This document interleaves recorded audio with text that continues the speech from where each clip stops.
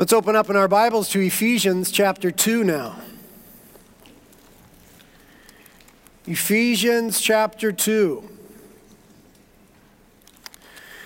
We started studying the book of Ephesians back in September, and we studied it for about 3.5 months, 13 or 14 weeks. And then we took a little break for Christmas and all that stuff, and then our How to Study the Bible series. So now we're going to pick it back up in Ephesians. We're going to, Lord willing, study the whole book of Ephesians together. And I haven't set any sort of cadence for this or done any sort of outline. We're just going to kind of take it as it goes. So there might be days where we cover a lot of ground. There might be days where we cover very little ground. We'll just see how it goes. But I think this is going to be a rich time, a wonderful experience for our church. If you're just joining us here at Reality and you missed the first part of our study in chapter 1, that's all available online for free. You can go to iTunes, subscribe to the podcast. You can get all that stuff for free, but wonderful stuff in the first part of Ephesians, so I'd like for you to get that. It's all about the fact that before God even made the world, He loved us. And He chose us in Christ to be blameless and without fault in His eyes. And the fact that He adopted us into His own family through Christ. And that is something God wanted to do, and it gave Him great pleasure. And so we spent about 13 weeks studying that fact, and it's rich and it's important. So if you didn't hear that, get that. And we'll be picking it up in Ephesians chapter 1 today at some point. The title of this message is Spiritually Supporting Each Other. Spiritually supporting each other. We'll be looking at just verses 15 and 16 of chapter 1. We'll be cutting it off mid-sentence if you're looking at the New Living Translation, but it doesn't matter because in the Greek, verses 15 through 23 is one long sentence. As was verses 3 through 14 in the Greek, that was one long sentence. It took us 13 weeks to study a single sentence there in the Greek. So the English translation helps us out by breaking it up, and we'll break it up a little bit today. Paul writes in verse 15 of Ephesians chapter 1 to the church in Ephesus and says, "Ever since I first heard of your strong faith in the Lord Jesus and your love for God's people everywhere, I've not stopped thanking God for you. I pray for you constantly." Let's pray. Lord, that's a beautiful little part of a sentence there. We thank you for the heart that you put in Paul. Paul was a man so radically touched by your grace. Thank you that you, Jesus, were the source and the center of all of his joy and self-understanding and peace. And we pray the same for us, that Jesus, you would ever increasingly become the source and the center of our joy, our peace, that all of our hope would be in you. All of our identity would be in you and the fact that you love us and gave yourself for us and have redeemed us, and you now call us holy and blameless in your sight because we've been forgiven. Lord, don't let the amazing things of your word be lost on us. We believe that your word is living and active. We believe that it's true in every word, that it's inerrant and infallible. We believe that your Holy Spirit working through your holy word changes our lives and changes our cities and changes the world. And so don't let our puny little hearts and minds get in the way of such a grand, wonderful thing as your Spirit working through your word. Holy Spirit, we ask that you'd please anoint me to communicate your truth in a way that brings much glory to Jesus and does well to further your purposes in the world and is a joy and a benefit to the church. So Lord, I don't want to get in the way. I want to get out of the way. Please anoint me for that and anoint our ears to hear and our hearts to respond. Pray these things in Jesus' name. Amen. Well, a couple of prefatory notes as we pick it back up in Ephesians after some time off. Ephesians, throughout Christian history, has been considered one of the most influential New Testament books within Christianity. Really one of those defining benchmarks for Christianity and Christian understanding. Maybe the books that have influenced Christian thought more would be the Psalms, the Gospel of John, and the book of Romans, perhaps. But other than those, the book of Ephesians stands alone as one of the most influential pieces of Christian scripture. But it's shorter than the Psalms, isn't it? Shorter than the book of John, shorter than Romans. It's punchy and it's pungent. It's tight and it's fast. It's potent. It's a concise work about Christ and the gospel, about life with, in, and through God's Spirit, and about the right way to live before God in the world with one another. And though it's short and punchy, we'll take some time to study it because it's rich. It's rich, so we'll take some time. And of course, the book is about Jesus. The whole of the book, the Bible, is about Jesus. And every book in the Bible is about Jesus. Jesus said so himself. And though the book is about Jesus, it's also about us in some very profound ways. Listen to what Kyle Snodgrass, wonderful last name there, says. He says about Ephesians, it is about us.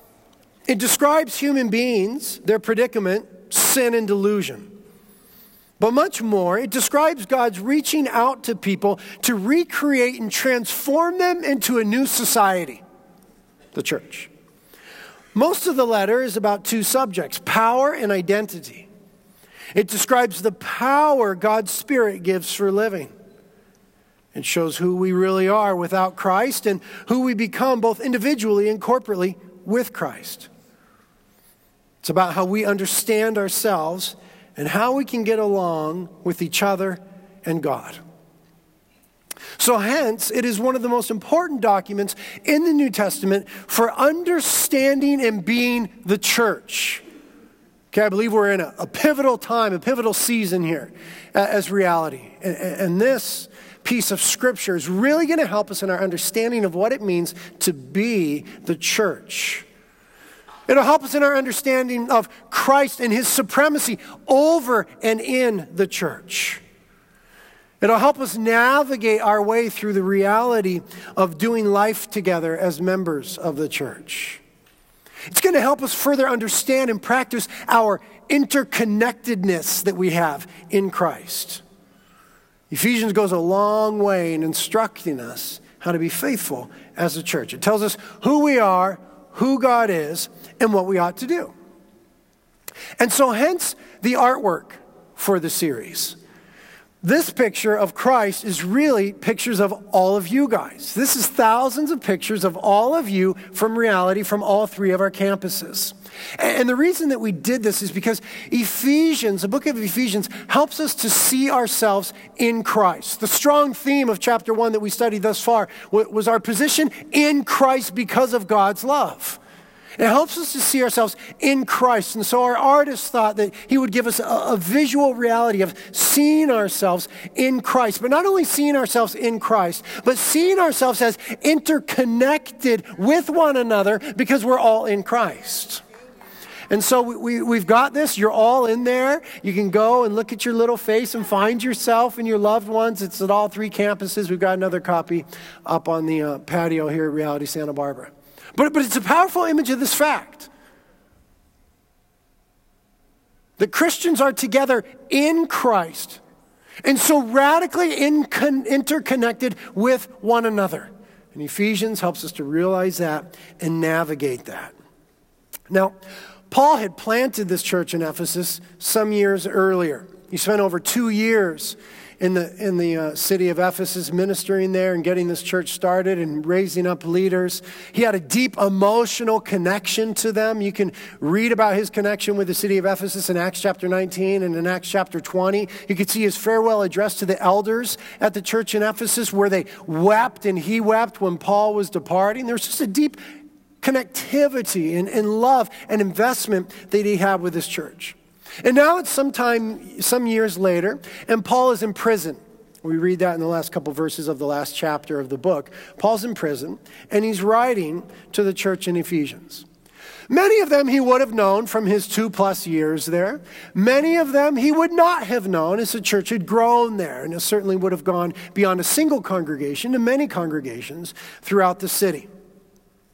But even though he doesn't know them all, and even though he's been absent for some time, and even though he's in prison, he's been hearing reports about the church in Ephesus. And the reports have been good. His ears in prison are hearing sweet things about the condition of the church in Ephesus, about the Ephesians.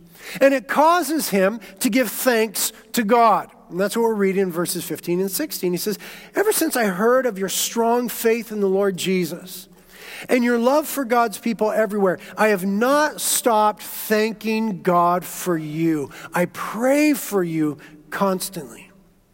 Now, it's not that this was uncommon for Paul to give thanks for various churches that he interacted with. He does it in pretty much all of his letters that he's writing to. He thanks God for some particular aspect of the life of that church in his prayers. In fact, no matter how bad the church was, and usually churches that Paul was writing to had some pretty big problems. What we have in the epistles, the letters of Paul, are what we call situational theology. He was writing to them, he was disclosing them to theology because there were certain difficult situations that they were trying to navigate. And so he, as an apostle, as a spiritual father, was trying to help them navigate. And so when difficulties would arise, he would write them. And no matter how difficult things were, he would always find something positive to say. And you thank God for that. One exception, Galatians. The church in Galatia didn't thank God for them at all. But you'll remember from our study of the book of Galatians, it was because their issue was an issue of the gospel. They were abandoning the gospel of God. They were backsliding. They were rebelling. They were defecting to a gospel of works rather than a gospel of grace. Paul was incensed about it. It was a dangerous situation in the church. And so he had no words of thanks for them.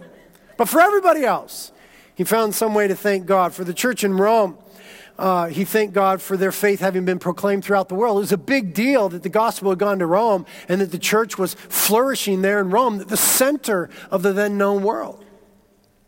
The church in Corinth was a horrific mess. If you haven't read Corinthians lately, you ought to read it. They were a horrific mess, and yet he thanks God for his grace given them. I guess when someone's life is so messy, that's all you can thank God for is grace.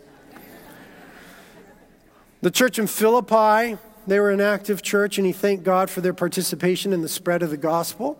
The church in Colossae, the Colossians, he thanked God for the same thing he's thanking God for the church in Ephesians, their faith in Jesus and their love for all of God's people. The church in Thessalonica for their faithful work, loving deeds, and enduring hope. 2 Thessalonians, his next letter to them, because their faith was flourishing and their love for one another was growing. And here he gives his heartfelt thanks, similar to some of the other churches, but true for the church in Ephesus, for their faith in the Lord Jesus and their love for God's people everywhere. They had this strong, flourishing faith, trust, hope in Christ, and this love for all of God's people. Faith, love, and hope are the trilogy of the New Testament. They emerge throughout the epistles. You'll remember from 1 Corinthians 13 at the end of it. Now these three things remain: faith, love, and hope. But the greatest of these is love. Faith, love, and hope form sort of the bedrock of Christian understanding, along with grace and truth. If you want to take 5 words that form the bedrock of a Christian understanding in doctrine and New Testament: faith, love, and hope, grace, and truth. And these paired together that he mentions here, faith and love, make for true and faithful Christianity. Fruitful and vibrant Christian experience in relationships and worship. That's why he says, gosh, I'm not stopping to thank God that you've got this strong faith and this real love for all of people. So what sort of faith is he referring to here in Ephesians? He's not talking about saving faith, right? We're saved by grace through faith, but that's not necessarily what he's referring to, though that's obviously important. They were already saved. But he's talking about their strong faith for daily living, a continued trust in Jesus Christ. To have faith, biblically speaking, is not to just believe, it's to put your trust in. It's to lean on. It's to hope in. They've got this strong hope and trust leaning on Jesus Christ. Brian Chappell in his commentary defines it this way: relying on God's provision and living for his glory in the midst of a sinful and self-serving culture. There's a cool little definition of strong faith in Jesus Christ. Relying on his provision and living for his glory in the midst of a sinful and self-serving culture. The city of Ephesus was a lot like our area. It was a lot like Santa Barbara. Coastal town, a lot like Carpinteria and Ventura. Coastal town, degree of affluence, some important commerce in the area, and strong pagan influence. Our area here, the coastlands between Ventura and Santa Barbara, strong pagan influence, much like that. And so this is a powerful thing, this strong faith, relying on Christ's provision and living for his glory in the midst of a sinful and self-serving culture. And living with faith in Jesus like that, the way that he's describing, is a daily challenge. It's not easy. It's difficult. When our own sort of passions compete with Christ's passion, when our own wants and desires are competing with him, when the loud message of culture is live for yourself and your own glory and secure yours and get yours and compete and compare. And the message of Christ and faith in Christ is just contrary to that. It's about him and his glory and finding all of our identity in him and the love of God, not how we rate among other people. And so it's a challenge to have that sort of trust, this trusting for every aspect of our life. This sort of faith that he's talking about has to do with our standing before God, right? A strong faith in Jesus for our standing before God. I don't feel good about my standing before God because I behave well. I feel good about my standing before God because Christ has done well on my behalf on the cross, right? This sort of strong faith is talking about our understanding of self. I don't see myself as awesome. I see myself as a broken sinner, but who's been saved by the blood of Jesus Christ and is now called holy and beloved. Right? The strong faith has to do with dealing with life. I don't look at God through the lens of the difficulties of life. I look at the difficulties of life through the lens of God. And God is much bigger than the circumstances in this life. This strong faith has to do with dealing with people. I don't look for my security and my self-worth and approval from people. I get all of that from Jesus Christ and what he's done for me. So that now, because of my strong faith in him, I can just ease up a little bit with people. See, a strong faith that he's referring to has everything to do with all the aspects of our life. And what this strong faith in Jesus Christ does is yields a real love for other Christians. There's this connectivity. You got a strong faith in Jesus Christ, this sort of faith that we're talking about that affects your life in this way. You're standing before God, you're self-understanding, dealing with life, dealing with people. Then you're going to have a genuine love for Christians. He says your love for God's people everywhere, or all the saints, as is translated. So what sort of love is he talking about? It's cool that the book of Ephesians talks about love a lot. It talks about love more than any other New Testament book other than 1 John, which is like the love epistle from the love apostle, so it's not even fair, not even a contest. He was one who reclined on the bosom of Jesus, like just touchy-feely guy. And Corinthians, which Paul also wrote, but that's got the love chapter, which was, I'm sure, read at your wedding. So that's not fair either. But other than those, it's got more to say about love than any other New Testament book. But the verb to love, the action of loving, is mentioned more in the book of Ephesians than any other one in the New Testament. This idea of learning to love, actually loving, not some mushy, ethereal thing, but putting feet and hands and action to love, is really the stuff of the book of Ephesians. And the sort of love that is mentioned here, is agape love. That's the word that he uses, agape. And there's millions of things we could say about that, and we could preach lots of sermons about that. But here's a little definition. It's a thoughtful, volitional, purposeful love that wills to love even the unlovely. It's the very love of God himself. You see, that's part and parcel to the gospel. Is that in our sin, in the eyes of God, we are altogether unlovely and unlovable. So that if God is going to love us, it has to be a quality within himself that causes him to do so, not a quality within us. You understand that? So that God loves us not because of us. God loves us in spite of us. This is why it's called good news. This is why it's called the gospel of grace. Not your merit or anything you deserve or any quality inherent in yourself. And so that's the sort of love that God has for us, this agape love, this willful, thoughtful, volitional, purposeful love that loves even the unlovely. This is the kind of love that Paul was saying the church in Ephesus was famous for. They were known for loving the unlovely. Loving Christians that weren't always easy to love. Purposeful. It wasn't just a mushy feeling, right? It wasn't responsive. I love you because you do this, and I love you because you look that way, and I love you because I feel this way. It was grounded in something deeper, something more wonderful. It had to do with the love of God in Christ. It was the outflow of their strong faith in Christ, that they put all their trust and hope in Christ for the relationship with God, standing before God, self-understanding, and interaction with one another. And so it yields this deeper, truer thing called agape love. And what's cool about their love is it wasn't confined to their immediate circles. You know, it wasn't like they just loved each other. They just had this little love circle in church. But it was broad. Their love for God's people everywhere. All the saints. They just had this willful, meaningful, purposeful, deep, active love for all Christians. I came across this quote this week. It says, "A person wrapped up in his or herself makes a very small package." It was obvious for them that their Christian experience wasn't egocentric. It hadn't declined to being just about themselves. It was much bigger than themselves. Man, Christianity is good when it becomes more than about just you.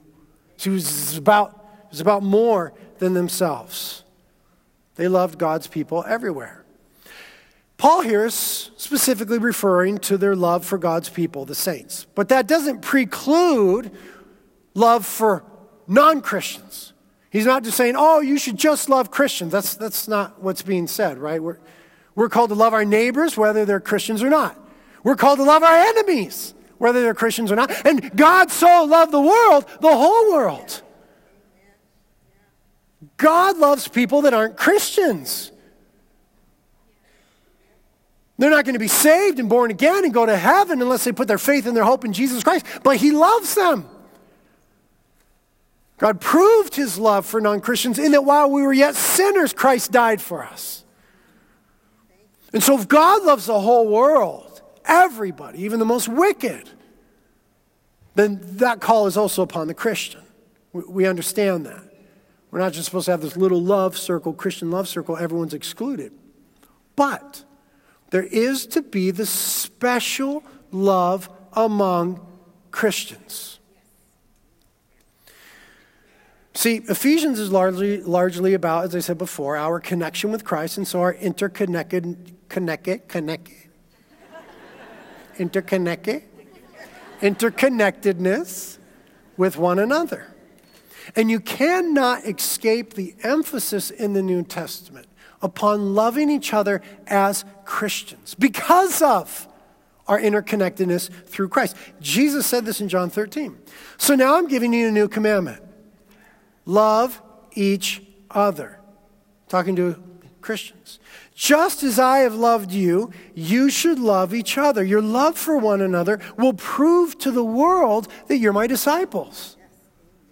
In some way, our love for one another as Christians should be demonstrative of our connectedness to Christ to the world. It has to do with our witness. It should almost provoke a sort of jealousy in them. Man, these Christians love each other so much. I want to be a part of that gig.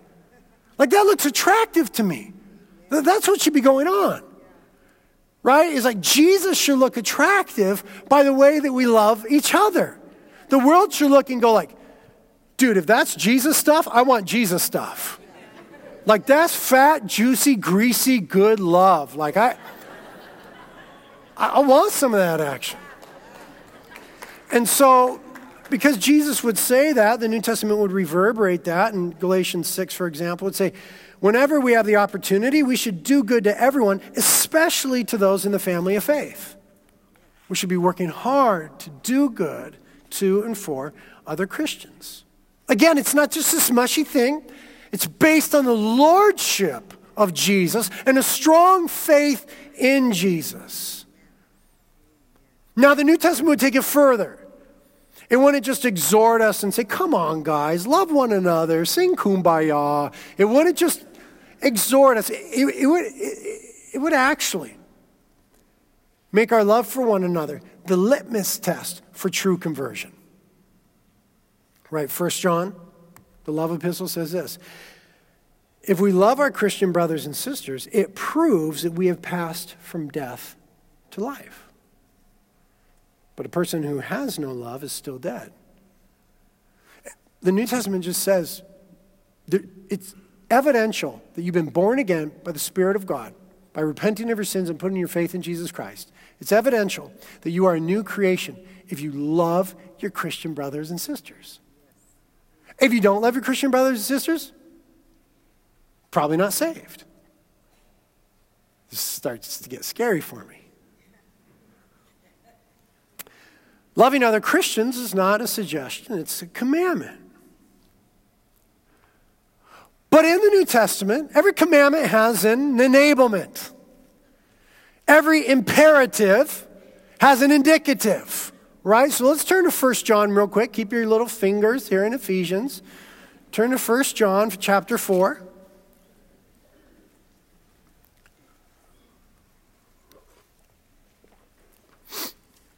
And we'll see that though loving other Christians is this commandment, it's not this abstract, standalone commandment. It's this commandment that's attached to this enablement. It's this imperative connected to this indicative, this command to do connected to this wonderful statement of fact of what we have in Christ from God.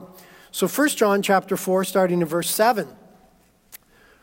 Again, the love apostle here says, dear friends, 1 John 4, 7. Let us continue to love one another, for love comes from God. Anyone who loves is a child of God and knows God. But anyone who does not love does not know God, for God is love. Okay, he's talking about, just one moment there. It's not talking about like how you love your dog or how you love your boyfriend or how much you love Mexican food or surfing. It's not talking about that kind of love. Everyone's got that kind of love. It's talking about love between Christians, okay? Verse 9, God showed how much he loved us by sending his one and only Son into the world so that we might have eternal life through him. This is real love. Not that we loved God, but that he loved us and sent his Son as a sacrifice to take away our sins. Dear friends, since God loved us that much, we surely ought to love one another. No one has ever seen God, but if we love each other, God lives in us, and his love is brought to full expression in us. You see, it's not this abstract thing where God's just sitting up there going, love one another. Like I tell my kids all the time, you get along right now. Be nice to your sister. Right? All the time I'm yelling that at my son. It's not that sort of thing. He's saying, listen, since we have experienced such a glorious love from God, in his Son, Jesus Christ. Since we've been touched and changed and saved by this love. Since it's true and experiential. Since we are the beloved of God, surely we ought to love one another. Christ is always putting things like this before us. Forgive as you have been forgiven.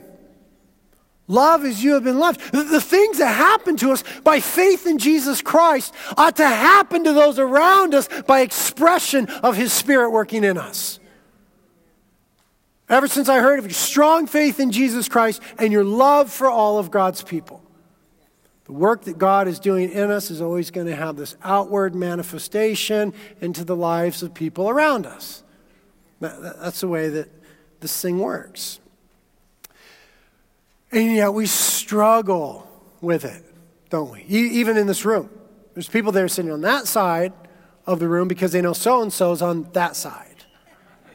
Right? That's true. And between churches, it's just sometimes hard to love other people, even other Christians. And so if that's difficult for us in this moment, the answer is to get your eyes back on Jesus. To just become more and more enamored with the way that God loves you in Christ. That's the only way to start to love people more. See, you said there, love is from God. You're not called to conjure this up on your own. It's not like God says, you better love each other and you just better figure it out and make it happen. That's called religion. That's what we were saved from. It's not what he says. He says, you have been loved by God the Father. And then Paul would write in Romans, and the Holy Spirit of God pours the love of the Father into our hearts. And then John would say, now pour this love into one another. And if there's a lack of love, if it's difficult to love, as it often is, I know. If it's hard to love, then meditate on, think upon the love of God in Christ for you. Become more and more enamored with that. Give yourself more to that truth that God loves you so radically that he gave his son. And this will, by the Holy Spirit, begin to enable you to love others in this agape way, right? This purposeful, selfless way of loving even those who are unlovely. That was the substance of that concert vision that I shared last week. Right? There's some snittiness and some backbiting and some slandering and some division going on within our body because Jesus isn't quite on center stage. Right? So if there's these little things going on in the body that are starting to divide us and just aren't cool, then let's just make it more about Jesus as a manifestation of God's love. And things will start to get right between us. Now, of course, we sometimes find it easy to love certain Christians, but it's never easy to love all Christians, evidenced by the fact that there are 38,000 Christian denominations. What? I can name like 3. There's 38,000? That's just creepy. But we find it difficult within Christianity sometimes to truly love Christians who have other doctrinal perspectives, value other things in different ways, who have different styles and emphases in their church and different church cultures. Jonathan Swift died in 1745, Irish author, satirist, and clergyman who wrote Gulliver's Travels, said, we have just enough religion to make us hate, but not enough to make us love one another. R. Kent Hughes says, our surface Christianity arms us with what we think are proper prejudices and a rationale for criticizing those who fall short, keeping them at arm's length.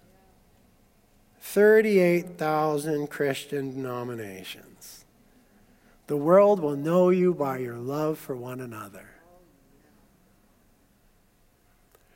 It's weird. I think it's a work of Satan, and I totally have been a victim of it from time to time, and I can get it. But sometimes within the body of Christ, like the disdain for other Christians is like gnarly.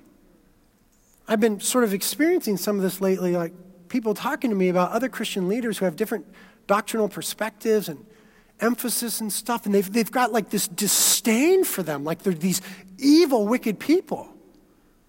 And what the book of Ephesians would tell us is, hey, you are all together in Christ, who is the head. You are the connected body of Christ. You're interconnected with one another. You are brothers and sisters. And I'm like, dude, when people are like this about other Christian leaders and that antagonistic and hateful and spiteful toward them, I'm thinking, hey man, there's witches in our city. Like Santa Barbara is world famous for witchcraft. There's witches in our city. And you're crying about that pastor?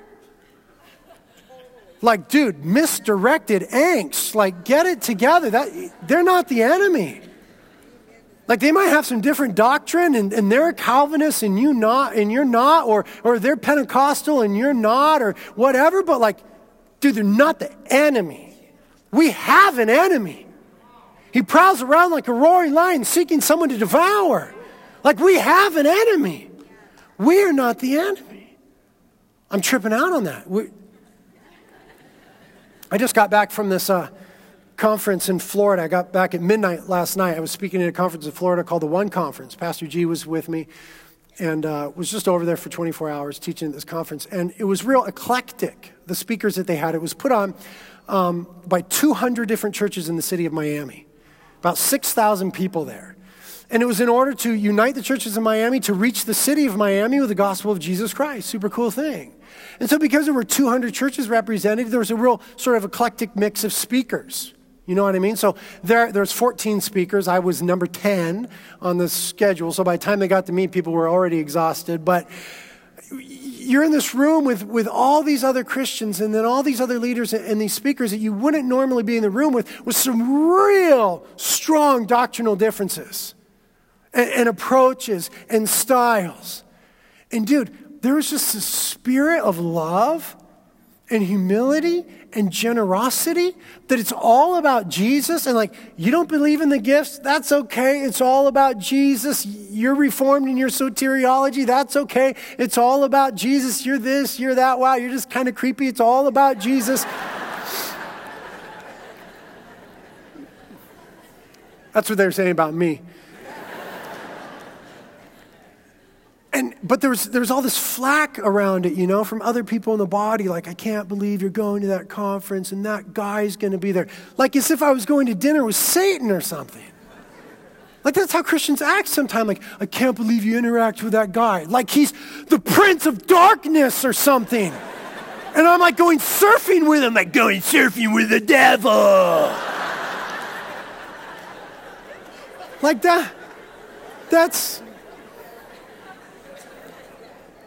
That's how some Christians are acting, and I've been that guy in the past. Like I've acted that way, and I'm just like, that's just not what the Bible says we ought to be like. What binds us together in Christ is far greater than anything that threatens to tear us apart. Okay? If we're truly Christians, like if it's all about Jesus as the only unique Son of God, is the only way to heaven.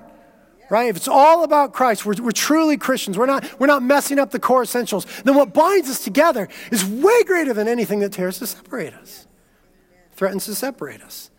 But we have a hard time with that, evidenced by the fact that there are 38,000 Christian denominations. Such a hard time, Jesus knew about it, that he prayed for us with regards to this. John chapter 20, please. And when you get to 20, go to 17, because that's what I meant to say. John 17.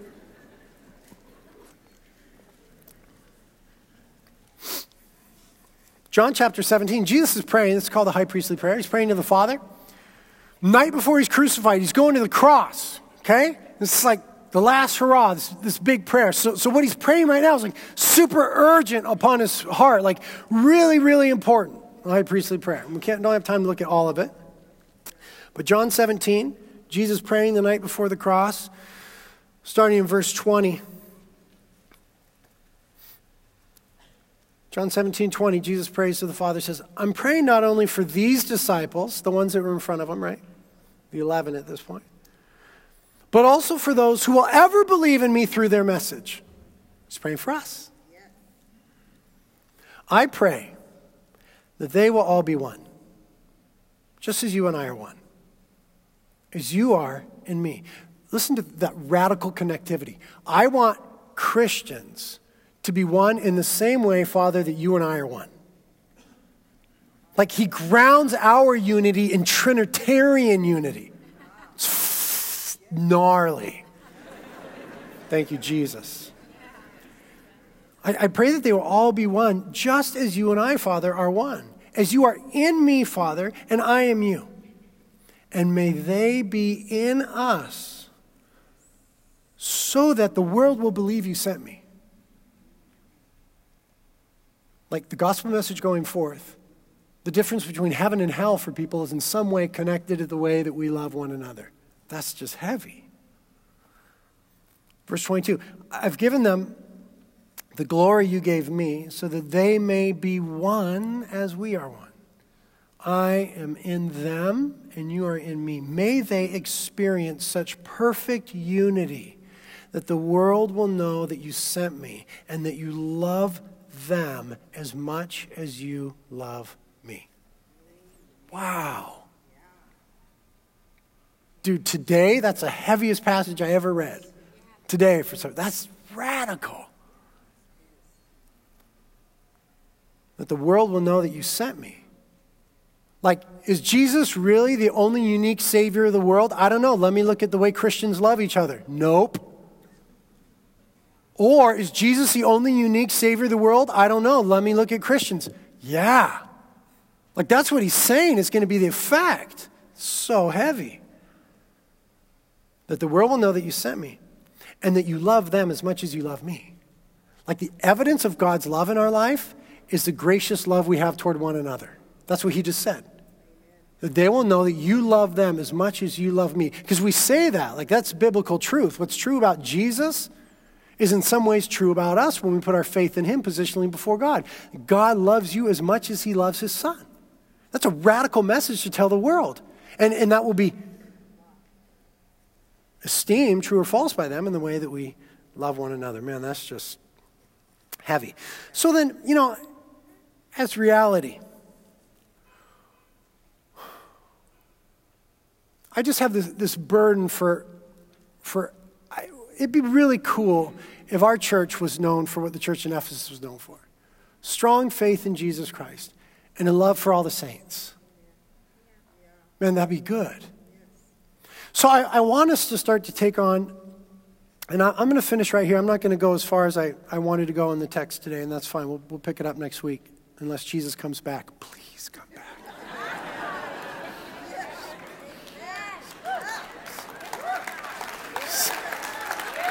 I mean, right? Why not? Lord, please. I mean, don't get me wrong. Life is really good right now, and I'm enjoying it, and there's waves today. I'm going surfing after this, but still, please. Unless Jesus comes back, we'll pick it up next week, but I just want to finish on this point. Let's just, as reality, endeavor together to be humble and gracious and loving toward the whole body of Christ.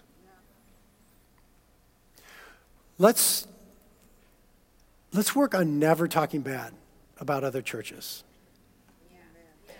Never disparaging other Christian leaders. It doesn't mean that we won't be discerning about doctrine. We will be. We must be. It doesn't mean that we won't have some doctrinal perspectives and distinctives. We will. It doesn't mean we won't fight for doctrine. We will. But we will do it with love and charity. We will do it. Yeah, praise God.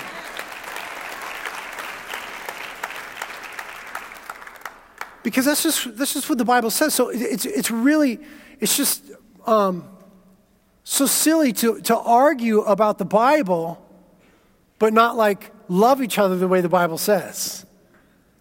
It's like just beat each other over the head and disparage each other and despise each other on doctrinal issues, but not get to the main thing, which is love. The greatest of these is love. So we're a big church in the area, and we're well known. Gee whiz, let's be known for loving and blessing other churches. Let's bless and love other churches in Jesus' name. Let's not boast about our church, okay, out in public. It's fine to be happy about your church and say, yeah, I love my church and this church I'm part of, and that's fine, but let's not compare, right? That's not what Christ has. I'm so tempted to go on in the text because it lends itself to this next part. Okay, I don't think I'll regret it if I will. You might, but I don't think I'll regret it if I will. So that's going to be a challenge for us, okay? As reality, let's commit to be kingdom people. There are these kind of Christians generally. There are local church people. They're just all about their church and hooray and hurrah, and it's just our church. And then there's party people or denomination people or tribe people. Like, it's all about our denomination. It's all about our tribe, hooray, hurrah. And then there's kingdom people. Like, it's all about the kingdom of God and the whole body of Christ. Let's be kingdom people. Right? Let's not be about reality. Let's not be about some tribe or tribes or denominations. Let's be kingdom people. Like, let's love the body of Christ. Let's love the body of Christ. Let's pray for, let's bless other churches. Let's speak well of them. Let's give to them, encourage them. We got to choose to do that in our hearts, right? Agape love is this Holy Spirit empowered choice. Let's agape love the whole body of Christ. Now, he's saying that they're doing well at that. He's commending them for that. But he'll go on to exhort them in that throughout the rest of the book. He'll challenge them in their love for one another. In chapter 4, he'll say, make every effort to keep yourselves united in the Spirit, binding yourselves together with peace. This brings out the point that Paul was thanking God for them, for their love for one another, even though they weren't perfect in it. And this is really important, and this is brief. He chose to deal with them according to grace and their identity in Christ, Christ's righteousness, rather than their shortcomings. His approach was who they are in Christ and what they're doing well, rather than what's happening in their flesh and what they're doing poorly at. Okay, it doesn't mean Paul's not going to ever deal with their shortcomings. He certainly will. But it means that he chooses to rejoice in where they're doing well, even though it's imperfect. He's saying, gosh, I'm rejoicing in your love for all the saints. He's going to go on to deal with their lack of love and their difficulties in love. But he doesn't say, you guys are doing okay. Let's talk about where you need to grow. He starts out with, I rejoice in the fact that because of your strong faith in God, you're loving people. And this is one of the ways that we can spiritually support each other as members of this church and as Christians as a whole. By rejoicing in and commending the fruit that we see in each other's lives. Right? This message was called spiritually supporting each other. Rejoicing in and commending the fruit that we see in each other's lives. None of us is perfect. But each one of us is in the process of being transformed by the Holy Spirit. What if we begin to identify the positive transformative work by the Holy Spirit for the glory of God happening in one another's lives and commend it? And just speak well, speak blessing, commend what the Spirit of God is doing in us individually, instead of always looking for the faults, to criticize and to tear down and say, well, right? Commending, even though we know there's growth that is needed. We need to learn to do that. We need to learn to do that. Learn to do that. We need to be purposeful about that because it doesn't take any special skill or work to find faults. Right? That comes really easily to us. We look at each other and we're like, right? And I wasn't looking at anyone in particular. Okay, we look at each other and we're like, and we do that all the time.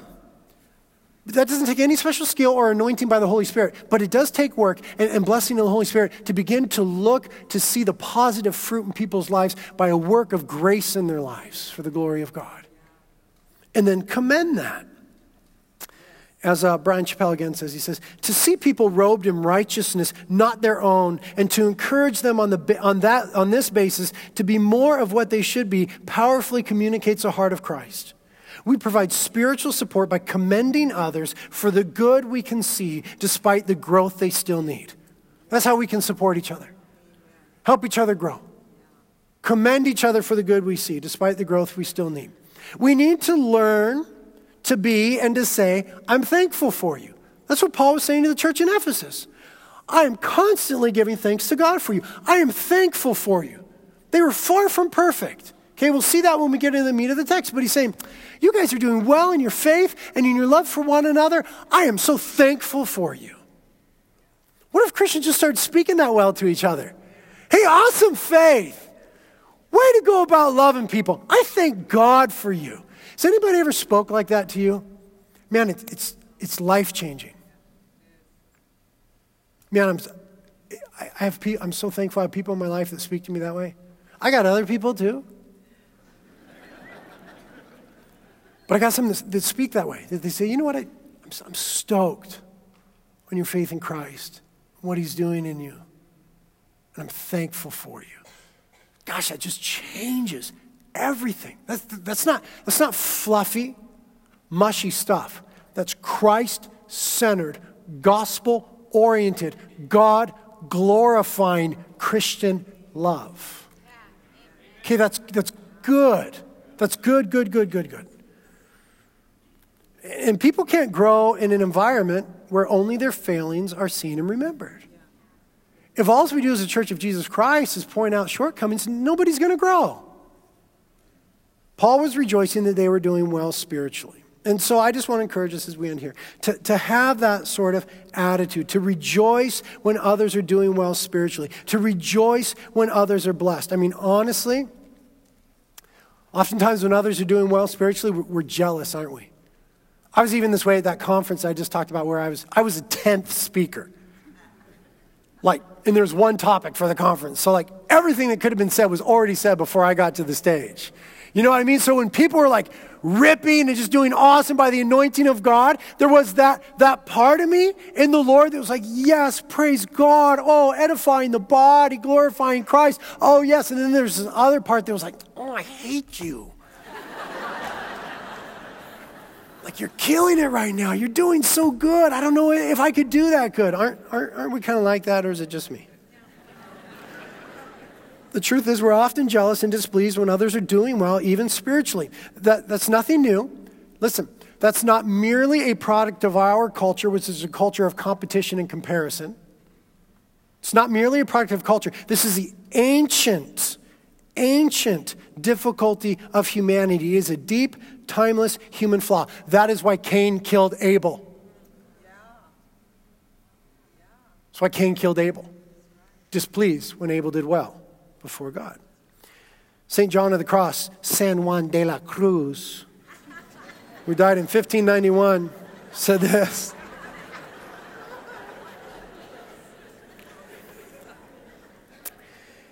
He said, many experience displeasure when they see others in possession of spiritual goods. They feel sensibly hurt because others surpass them on this road, and they resent it when others are praised. That's a big problem in humanity and in Christianity. Paul's attitude in the text today calls us upward. His heart, touched and transformed by the grace of God and the love of God in Christ, is to be emulated. Loving people, commending them, rejoicing in them, and praying for them. And we'll get to praying for them next week. But that's how we spiritually support one another. Loving each other, commending each other, rejoicing in each other, and praying for each other. So here's an assignment. This week, okay, choose one person or one church. Okay? Not your own. One person or one church to tangibly love, commend, rejoice in, and pray for. That's your assignment for the week. Non-negotiable. Choose one person. And hopefully they're kind of hard to love so that this bears some fruit in your life. Soak yourself. Fill your heart and mind with the love of God in Christ. Ask for the Holy Spirit to pour the love of the Father into your heart. And then take that and tangibly love somebody. Commend them. Rejoice over them. And pray for blessing in their life. That's Christianity. Lord, thank you for your grace for these things. Thank you for speaking to us today in your word. Gosh, Lord, we love your word because it leads us to you. We love you, Lord. And we just pray that your love for us would just become more and more real and transformative in us. We repent of our lack of love for all the saints. Repent of that, Lord, on behalf of your whole church and the whole world. We're blowing it on this one, Lord. Be merciful to us. Be gracious to us, God. Holy Spirit, come now in these moments where we endeavor to linger in your presence and exalt the name of Jesus and pour the love of the Father into our hearts. In Jesus' name, amen.